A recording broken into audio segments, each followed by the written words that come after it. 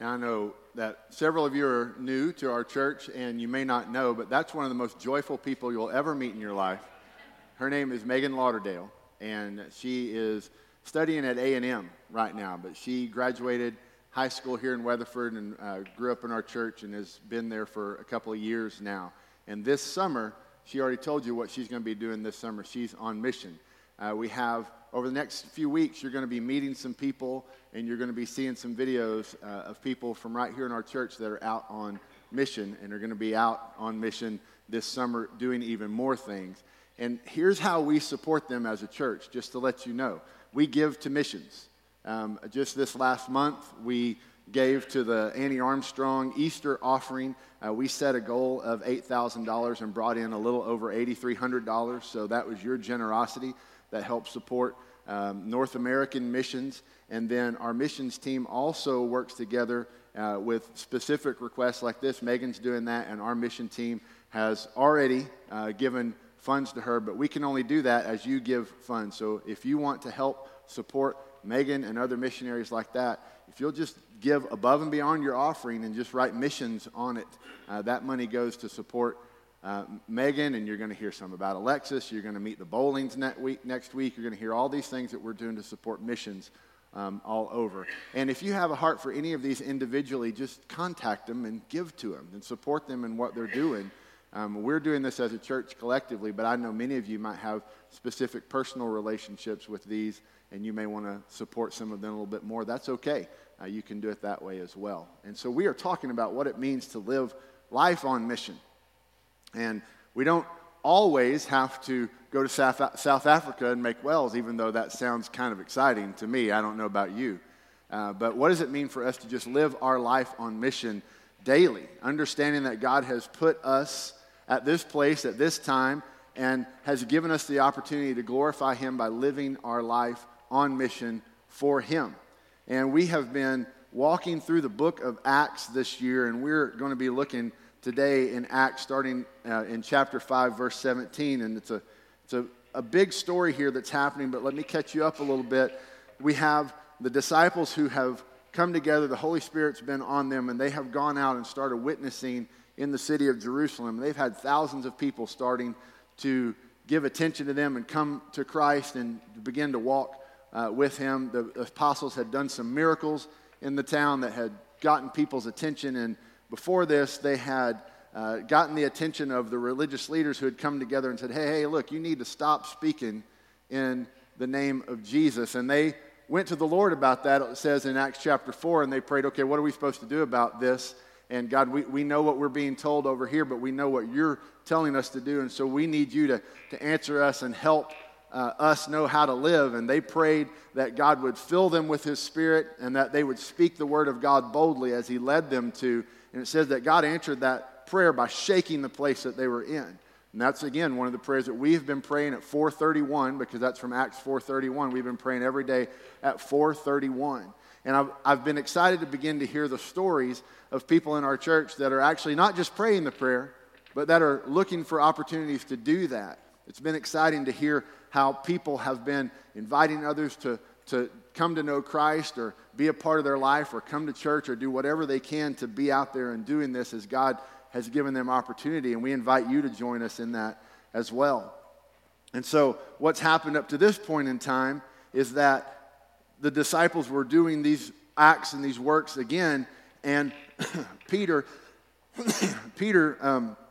comes together, and it says in verse 17 that the high priest rose up, meaning that the religious leaders of the time started finally taking notice and said, I don't really like what's going on. It says the high priest rose up, he and all who were with him, who belonged to the party of the Sadducees, were filled with jealousy. Now, here's what's going on behind the scene. The party of the Sadducees, these are members of the Sanhedrin. The Sanhedrin is this Jewish council that met together the religious leaders, and if they didn't like what was going on or they needed to do something, they would bring people on trial in front of the Sanhedrin. And the Sadducees were part of this group, and they were a part of the group that didn't believe in the resurrection. They didn't believe in angels. They didn't believe in that part of walking with Christ and what it is to know the spirituality of knowing Him.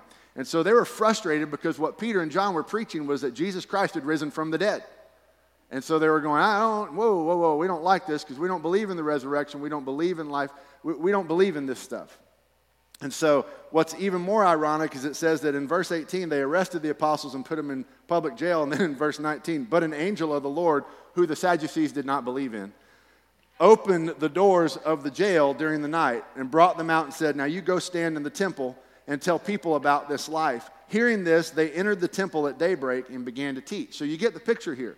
The religious leaders, the political leaders of the time, they're coming against the disciples and they're telling them, hey, look, you can't do this stuff anymore.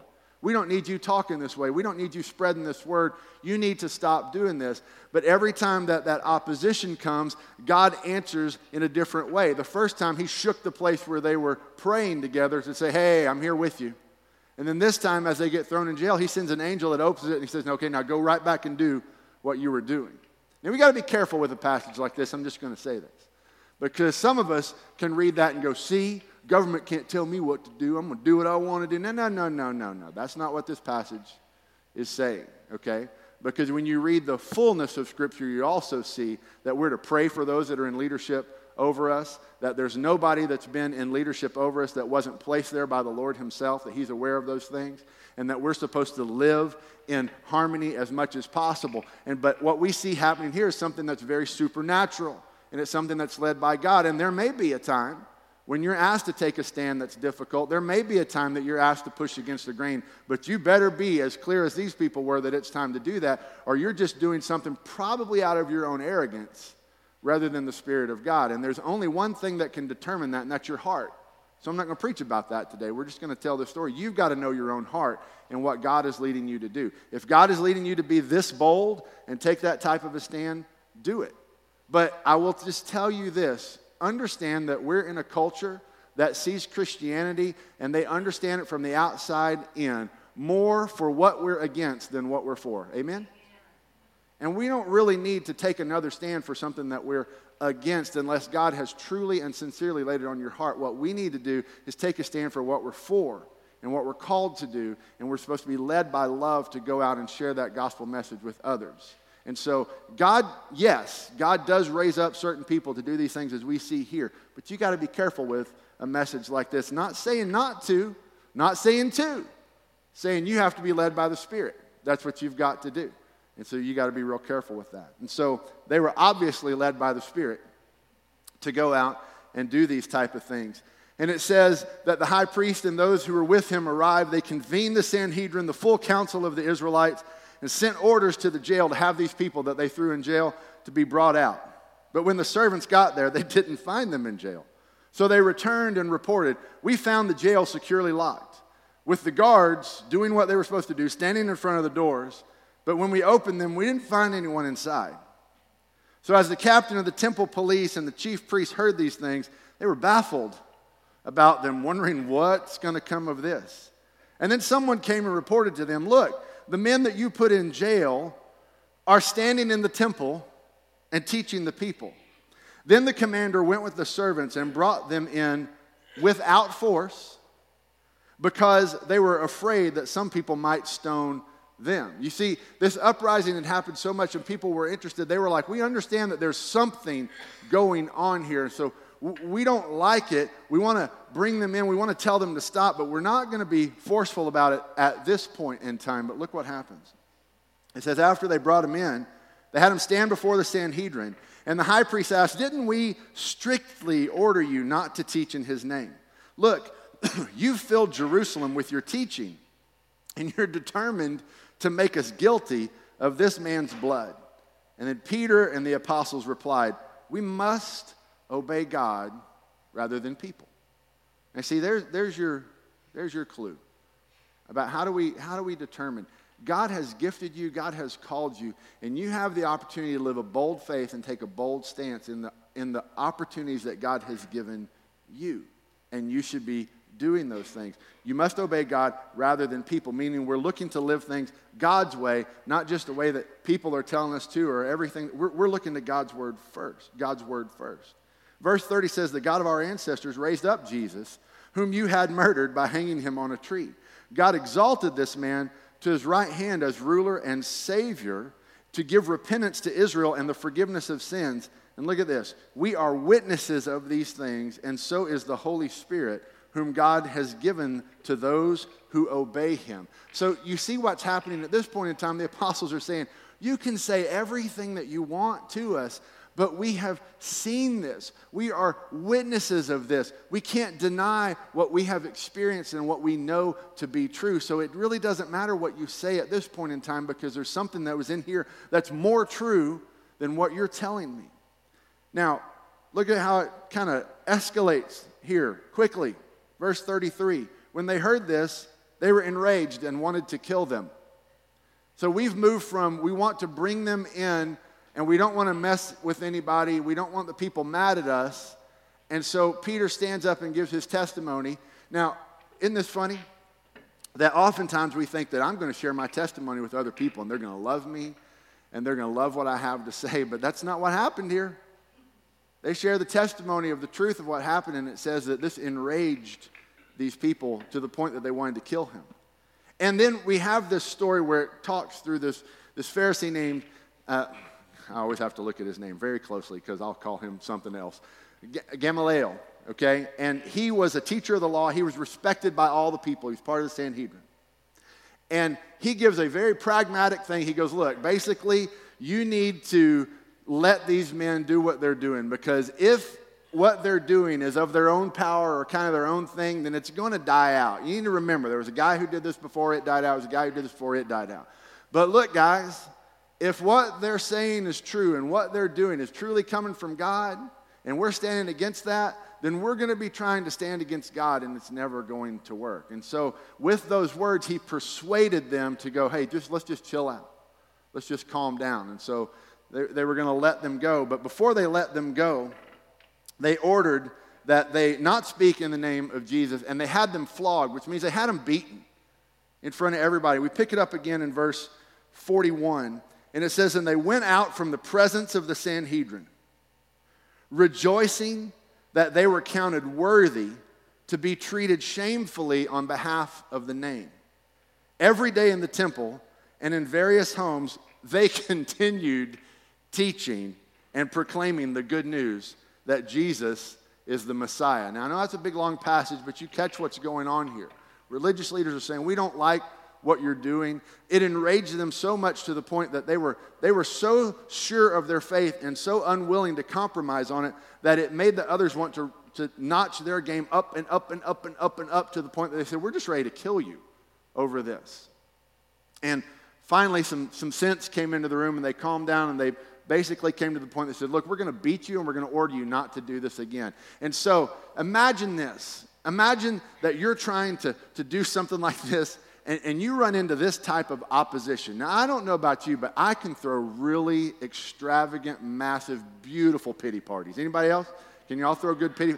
I can throw extravagant pity parties. When things don't go my way, man, I'm good at that. I can pout with the best of them. I don't have to look like I'm pouting, but boy, I can make it go out there. You know what I mean? And things like that can just kind of ruin my day. They can steal my joy. They can do a lot of things to me when stuff doesn't go my way. But when I see what's happening here, and you have these men and these women who are following Christ, and they're being told that, look, you need to stop, you need to do it this way, you need to do it like this, so much so to the point that they're getting arrested, they're getting thrown in jail, they're getting beaten, they're getting threatened to be killed. And yet they walk away from this place. It says they got beaten publicly, they got told not to do this anymore, and they walked away rejoicing. Yay, we got beaten. We got beaten for Jesus. It was awesome. I'm like, that's different. I don't remember a single spanking I ever received that I turned around to my parents and went, thank you, this was incredible. I loved this one. It was great. As a matter of fact, the most memorable one, I was getting a little older in life, and I told my dad, I'm not crying. He goes, oh, you're crying, and he won. I just thought I'd tell you on that one. You know what I mean? You ever had those type of things? Now, those are the ones I remember. When I was obstinate and I was against this, I don't ever remember walking away from these things going, I feel good about this, all right?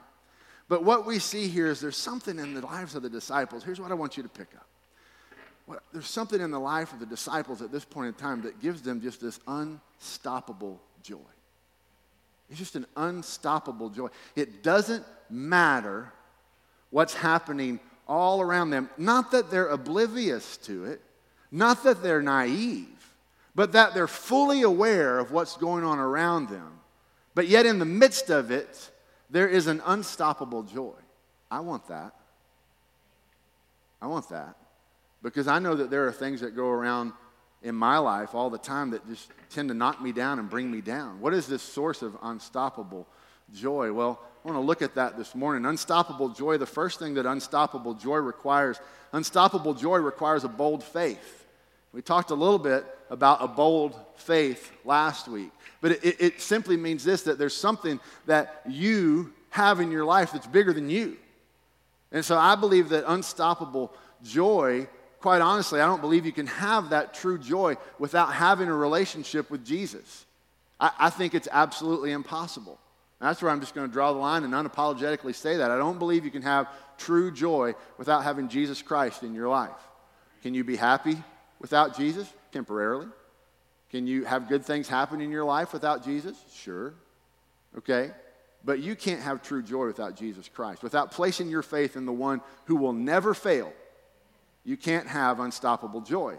Does that mean you're going to go sad all the time? No, that's not what we're saying. It just means that times where you're happy and times that you're sad are going to be real temporary, but more so that you'll be the type of person without Jesus Christ in your life whose mood and whose disposition is dictated mostly by the circumstances that are currently happening in your life. Now, we tend to be that way anyway, right? So how can I have a joy that goes beyond my circumstances? That's what we're really talking about today. How do I have an unstoppable joy? Because circumstances sometimes are very difficult to live with. Let me ask you this question. Of 100% of the circumstances in your life, okay, you have 100% of them you have to think about here for just a minute. How many of them do you have 100% control of? Now think about that for a minute. We might sit here and want to say, man, maybe a higher number. Maybe I control a lot of these type of things. But the truth is, let's think about this. How many of the 100% of your circumstances would you like to change? Then you start realizing how little control you have over these type of things. Wait a minute here. My income, would you like to change your income? Health, would you like to change your health? Your relationships, would you like to change your relationships? How about the decisions your children are making? Anybody would like to change those? Be great. How about past mistakes? Would you like to go back and have a do-over on past mistakes? You see what I'm talking about? Let's now get beyond ourselves and think about these things. How much of our circumstances can we control when we talk about things like world hunger? How much of our circumstances can we control when we talk about poverty here in the U.S. and all over the world? When we talk about global conflict and these things that are happening in the news today? How about politics? Well, we all love to control those. Sometimes we just want to choke those things, but we just want to control those type of things. When you think about it seriously for just a minute, it doesn't take you long to realize that as much as you would like to be, we're not in control of much of what is happening that could have an impact on our joy in life. There are a ton of things that are happening in our life that go beyond our scope of control. And this is true for the apostles that are happening here right now. They are trying to live their life for Christ, but all these things that keep happening outside of this, they're truly beyond their control. They just have to figure out how to walk through those type of things. And so what are the choices that we have when we become a person that understands, hey, you know what? There's a lot of things in life that go beyond my control. There's a lot of things that happen in life the way that I don't want them to happen. There's a lot of things that happen in life that I don't necessarily like or understand. How do I have joy in the midst of that? Well, you have to put your faith in something that's greater than your circumstances. And that's why I believe you can't have joy without Jesus. You absolutely can't. So simply put, I encourage everyone to think about what it means to hold on to God. That's what I need to have unstoppable joy. I have to hold on to God. All right? I'm going to give you a little acrostic today to hold on to with holding on to God. Okay? The first thing that you need to hold on to God is you need humility. And humility, very simply put, is this. You need to acknowledge that you are not the center of the known universe. That's humility. That's difficult. We chuckle at that at times, and most of the time I chuckle at that because there are times when I believe that I'm the center of the known universe. And I just think if everybody would listen and do things my way, this would be easier. But humility brings you to the point where you understand I'm not the center of the known universe. I'm not the center of all things. I'm here. I've got gifts. I've got opinions. I've got education. I've got experience. I have talent. I have input. There are things that I can bring to the table. So I'm not nothing. That's not, humility doesn't say that, oh, I'm nothing. No, that's not it. Humility is just a sense of going, you know what? It's not all about me. It doesn't all center around me. And that's the first step when you have humility. Holding on to God requires humility. Holding on to God requires obedience, okay? Obedience. We choose to live life by the commands of God. That's obedience. So first I'm humble. I realize I'm not the center of the known universe. And then I have obedience. I'm saying I'm going to choose to do things God's way. What did the apostles say? We must obey God rather than men. Okay, so that's obedience. We choose to obey God's word and God's way. Who, by the way, happens to be the center of all things and the source of all things. And so we come to that point where we understand it's not me, it is God. And so I'm going to obey his way. And then as we're holding on to God, we have to love. We have to love. It's the greatest commandment. When Jesus was asked, can you narrow all this down for us? Can you just tell me how to live? He said, it's real simple, actually. Love the Lord your God with all your heart, soul, mind, and strength. You see, it's the source of all things. It starts with him. Love the Lord your God with all your heart, soul, mind, and strength. And he says, and then the second command is like it. Love your neighbor as yourself. So there you have. Humility, it's not all about me. Obedience, it is all about God. I'm going to do what he says. And what he tells me to do first is love. Love him, and then love others. And so now my life now has a different direction. We could just stop at whole this morning. It'd be okay, because it's still some good stuff here. And you can kind of see this in this story. That the apostles had come to the place where they go, I understand it's not all about me. I understand it's about God. It's not about this all happening the way that I would like it to happen. It's about God being in charge of this. So God, I'm going to keep doing what you tell me to do. But I tell you, at the motivating point of all these things was a sincere love for God and a love for those that they were trying to reach out to. They did not find joy. Hear me on this. They did not find joy in going against the grain. They didn't stand up and put that on their resume that we stood up to these people and we stood up to these people. Their motivation was saying we just loved God and we kept doing what he told us to do and we trusted that he was going to bring the right things all together in this. Because I promise you they struggled going, do we really? Is there another way to do it? How can we do this? There was love that was motivating these things. And then the D on this is that there has to be a devotion. And that's what we see living out here, a devotion. Staying strong and consistent in your faith. That's devotion. Stay strong and consistent in your faith. You seek daily to know God more and to live out his word no matter the circumstance that's happening around you. That's devotion. Look what Peter and the disciples did here. They let their little light shine, right? Hide it under a bush? No, I'm going to let it shine. Okay? They chose to love God no matter the circumstances and to stay devoted in their faith to him, staying strong and consistent in their faith no matter what the circumstance said. They were devoted. Now, let's just have a little reality check moment here. That there are many people, and you may be one of them, and I'm not trying to talk about you, I'm trying to talk to you this morning. There are many people who have this idea that, well, if I follow Christ and if I do everything he tells me to do, then I shouldn't run into any difficulties in life. And I shouldn't run into these type of opposition. I shouldn't run into this type of stuff. And when they do, it causes them to go, well, that didn't work. And they kind of take God and they put it aside and they try to find something else that doesn't bring difficulty in life. Let me go ahead and help you. We'll fast forward. There's nothing you're going to do in life that's not difficult. Amen? We can all pray and go home after that one. You can just sit on that for a little bit. And the Christian faith is no different. There's going to be difficulty that comes in it. And there's a quote, I think it's first attributed to Charles Swindoll, but it goes around and goes around because it's a good quote. It goes something like this: life is 10% what happens to you and 90% how you respond to it. Well, that full quote actually is this. Charles Swindoll says, "The longer I live, the more I realize the impact of attitude on my life. Attitude to me is more important than facts. It's more important than the past. It's more important than education, than money, than circumstances, than failures, than successes, than what other people think, say, or do. It's more important than appearance, giftedness, or skill. It will make or break a company, a church, a home." The remarkable thing is that we have a choice every day regarding the attitude that we will embrace for that day. We cannot change our past.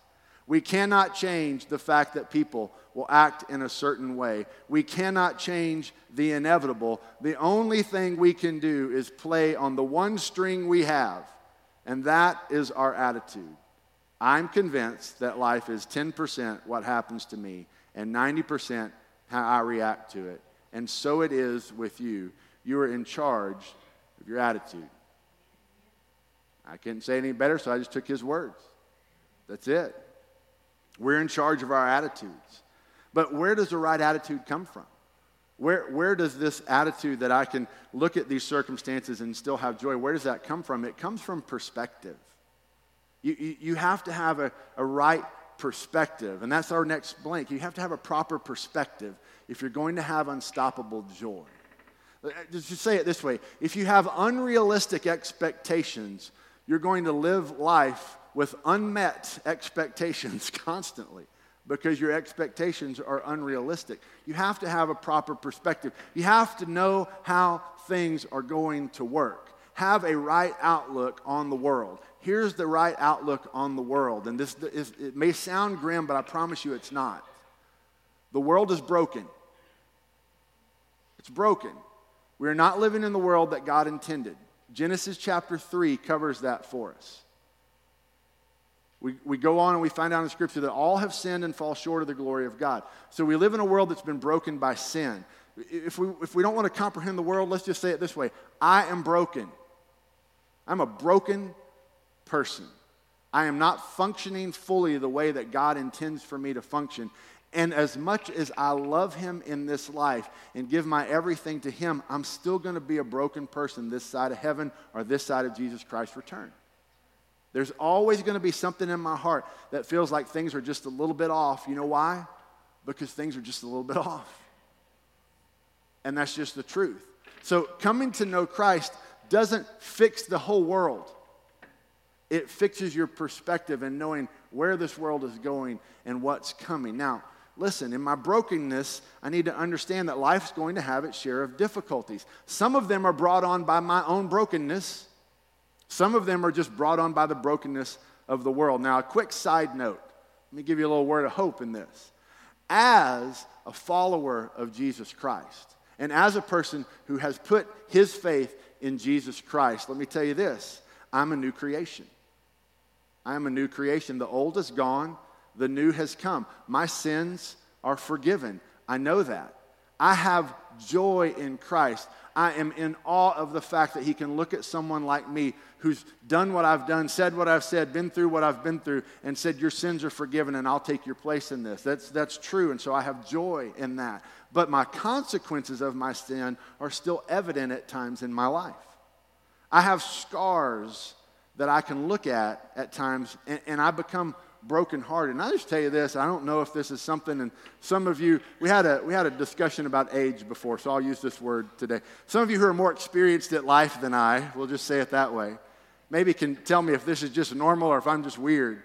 But it seems like even the further away that I get of decisions that I made, even in my teenage years and other stuff like that, and I look back on those now, and even though I know I'm forgiven, and even though some of those has been resolved, the more I understand about what Christ has done, sometimes I look at those things and I just get real sad.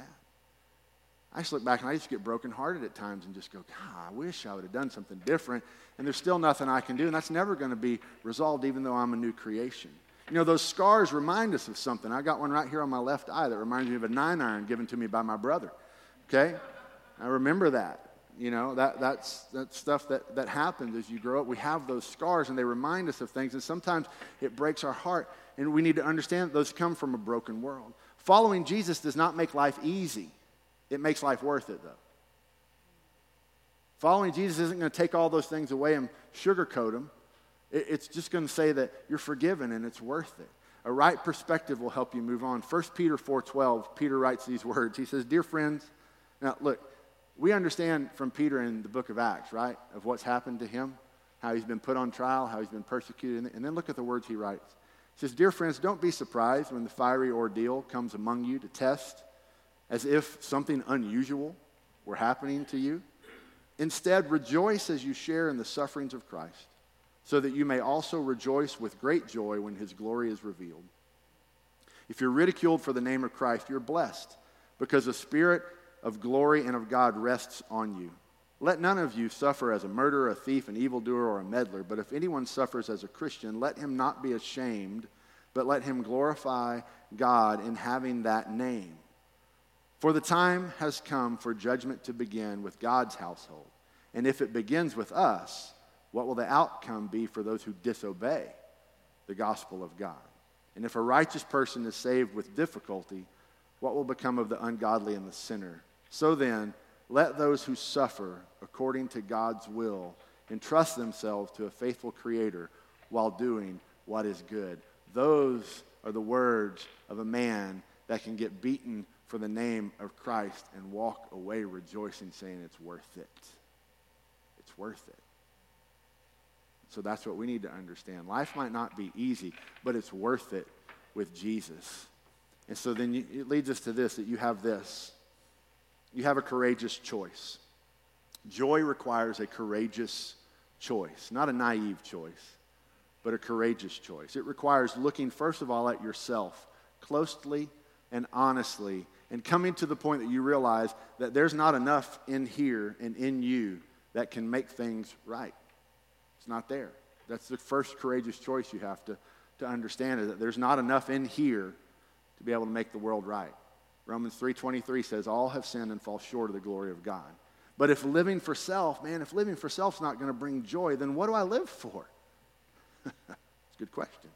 Live for the one who fully knows you and fully loves you.